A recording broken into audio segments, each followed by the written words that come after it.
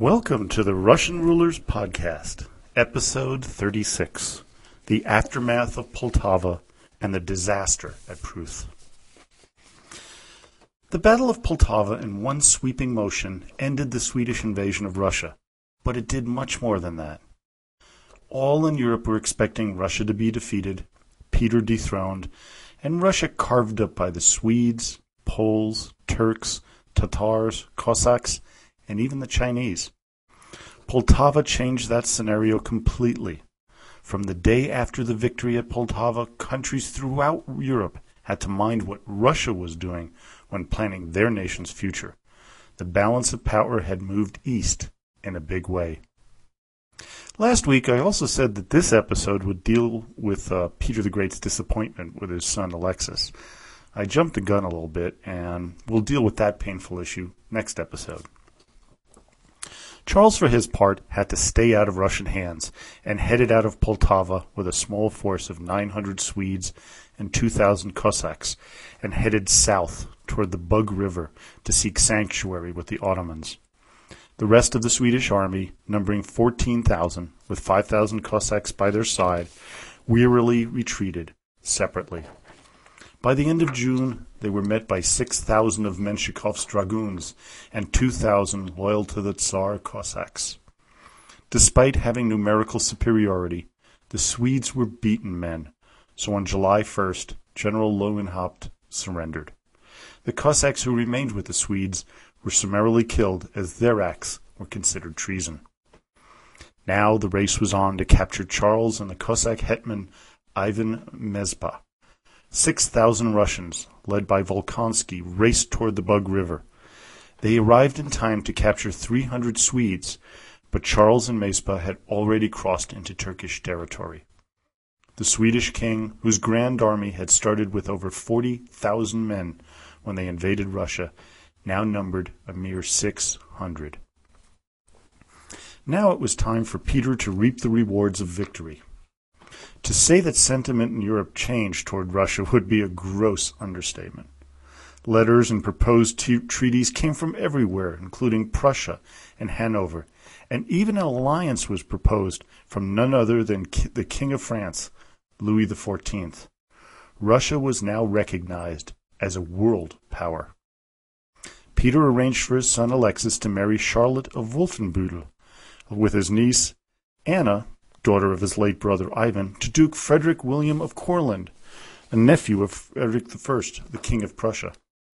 Because Russia was now a European power, dynastic marriages, unknown for hundreds of years there, would transform the country, speeding its westernization. Before any major celebrations could be attended to by Peter, there were still some territories that he needed to regain. One part of his army, led by Menshikov, headed to Poland to reseat Augustus to the throne. The Swedish army in Poland retreated, knowing they had little chance against the vastly larger Russian army. That and their king and leader was nowhere to be found. Sheremetev headed to Riga to lay siege to the town that had treated Peter so poorly at the start of his great embassy. The general, though, was told not to fire on the city until Peter arrived, as the Tsar wanted the pleasure of firing the first cannon shots at the city, which he did in November of 1709. Preparations were now being made for a grand celebration in Moscow, where Peter now headed to. On his way, he learned news that his beloved wife Catherine, who was still not publicly acknowledged, but had given birth to a daughter, Elizabeth, who would one day rule in Moscow. When Peter arrived in the city, the parties were of a magnitude not seen before, with a fireworks display that rivaled any the world had seen to date. All the generals were given grand rewards and promotions. The captured Swedes were now paraded through the streets, somewhat reminiscent of ancient Roman triumphs. Interestingly, the captured officers, some 2,000, were offered positions in the Russian army, although far away from their homelands, with many sent to Siberia. Some escaped and headed back to Sweden. Others who refused army service became merchants or craftsmen, blending into the countryside, many marrying Russian women and converting to Russian Orthodoxy. For the common soldier, no such magnanimous offers were forthcoming. Many were sent to work in the mines in the Urals, where they were to die as virtual slaves. Others were offered service in the Russian army to help fight remnants of the Kuban Tatars, while some were sent to St. Petersburg to help build the city. Of the 40,000 who joined Charles XII on his invasion of Russia, only 5,000 eventually returned to their native Sweden. One thorn in Peter's side was the small buffer between his soon-to-become capital of St. Petersburg and the Swedes who held Finland. First, Vyborg was laid siege to and fell on June 13, 1710, which gave the Russians a 100-mile buffer. Next, Sheremetev finally ground down the garrison in Riga by pounding it with over 8,000 shells. By July 10th, they too had surrendered. What Peter did next really showcased how he had become an enlightened ruler when he offered the people of the Baltic region the right to keep everything. They could keep their Lutheran religion and their language, which at the time was German, and all their property. All this was allowed just for the exchange for a pledge of loyalty to Russia. There were no complaints. Now, with the Swedes in dissent, an old enemy began to rise up. That enemy was the Ottoman Empire. Luckily for the Russians, the peace treaty they signed in 1700 held through their war with Sweden, which was lucky for Peter, as a combined force would have easily defeated the Russians. The Tsar now aimed at expanding his realm south, sensing a weakness in the Muslim Empire after a succession of weak sultans and a revolving door of second-hand men known as the Grand Vizier. The reason Peter knew so much was because of his ambassador, one Peter Tolstoy, who was the mouthpiece of the Tsar at the capital of the Ottoman Empire at Constantinople. With Charles XII under the Sultan's care and protection, palace intrigues abound. Peter wanted Charles, and he told Tolstoy that he was to demand the Swedes' expulsion and deliverance into Russian hands. This constituted an insult to the Sultan, who began to listen to the advice of his mother, Charles, and a person who despised Peter and all the Russians, the Crimean Tatar Khan, David Guray. Guray was still smarting from the defeats he suffered at the hands of the Russian army and the signing of the Treaty of Constantinople in 1700, whereby the Sultan agreed to suspend the demand for Russian tribute to the Khan and the promise to stop raids into the Ukraine by the Tatars. Guray begs the Sultan to break the peace and declare war, which the supreme leader of the Turks did on November 21st, 1710. In January of 1711, the attack began with an army of 200,000 led by the Grand Vizier. Peter was flushed with overconfidence, though, after Poltava, where he actually acted cautiously. He should have reined in his enthusiasm. He was hit by illness almost immediately, also suffering a major seizure. He recovered in time to sign the agreement with the Duke of Wolfenbüttel for his daughter to marry Alexis. With mind clear, he prepared for battle. Peter's belief was that once he marched into the Balkans, which was under control of the Turks, the Christian armies would jump at the opportunity to throw off the yoke of the Muslim overlords. This was a daring, highly dangerous, and quite presumptuous belief, as there wasn't a clamoring for switching sides, although the Serbs were overjoyed at the prospect, which would lead to centuries of bonds with the Russians that would show up as late as the late 20th century and the war surrounding the breakup of Yugoslavia. Peter believed he could penetrate deep into Turkish territory and smash the Turks to bits and force them to hand over Charles. This reckless attitude was to lead to an almost completely disastrous battle known as the Pruth campaign. The Russian army was totally unprepared for the size and readiness of the Turkish army. The Grand Vizier and the Sultan had invited Charles to tag along to watch them smash the Russians. But for some unknown reason, Charles declined. Some think in part due to his ego, which wouldn't allow him to be merely present and not in the lead. This was to prove to be a bigger mistake than the invasion of Russia had been. The Moldavians eagerly joined the Russian army, but they were small compared to the Wallachians, It is the latter who betrayed Peter after agreeing to side with him, which placed the whole of the Russian army in a bad situation. In late June, the Russians had settled by the Pruth River, exhausted but sure that the Wallachian army would be there shortly to support them. By July, Peter and his army, numbering 38,000, found themselves, due to the defection and numerous blunders, surrounded by the entire Ottoman army of 200,000.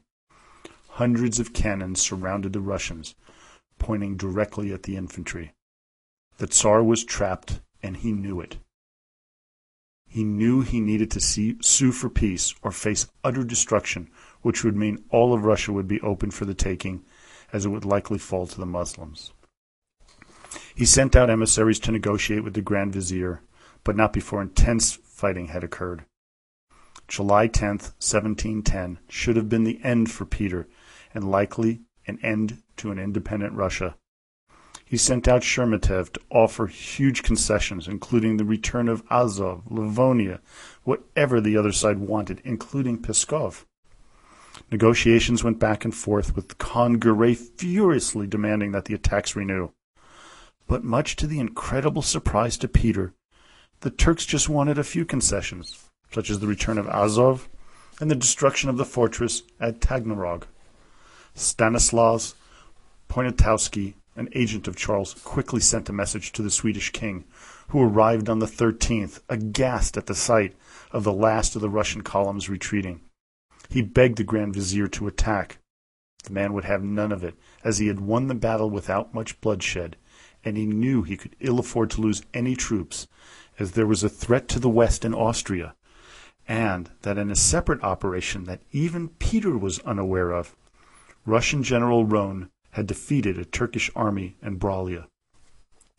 The Turks also received a number of other concessions from the Tsar, such as a promise to abandon Poland, but still, this was considered minor by Peter.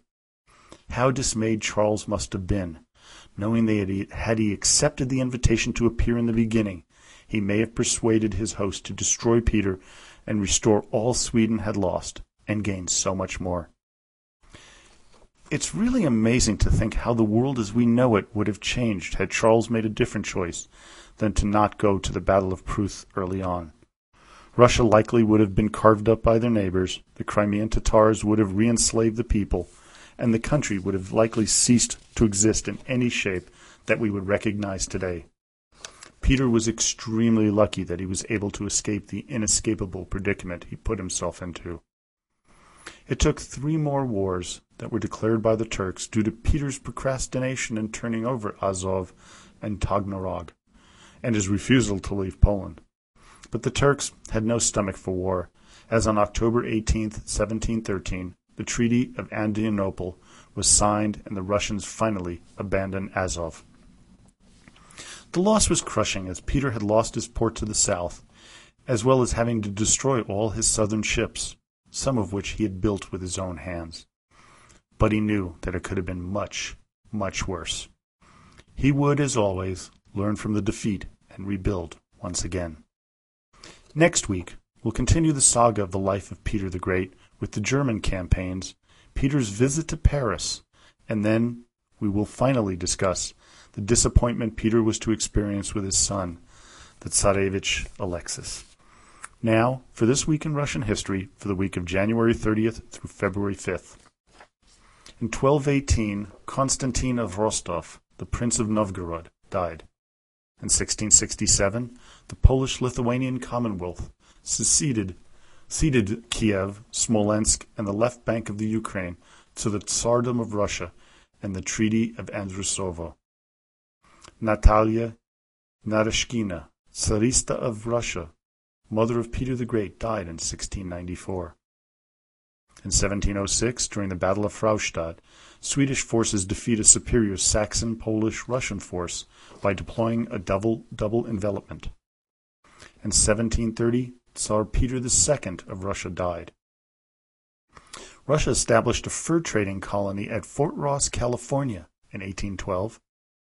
In 1918, Russia adopted the Gregorian calendar. In 1929, the Soviet Union exiled Leon Trotsky. In 1943, German Field Marshal Friedrich Paulus surrendered to the Soviets at Stalingrad, followed 2 days later by the remainder of his Sixth Army, ending one of World War II's fiercest battles. The Battle of Stalingrad comes to a conclusion as Soviet troops accept the surrender of the 91,000 remnants of the Axis forces. In 1989, the Soviet war in Afghanistan, the last Soviet armored column, left Kabul. Well, I hope you enjoyed today's podcast. Don't forget to visit the iTunes App Store and download the Russian Rulers podcast app. Please visit the websites at russianrulers.podhoster.com and become a Facebook friend at Russian Rulers History Podcast. Don't forget to ask a question, make a suggestion, and please leave a comment. And as always, до свидания и спасибо большое.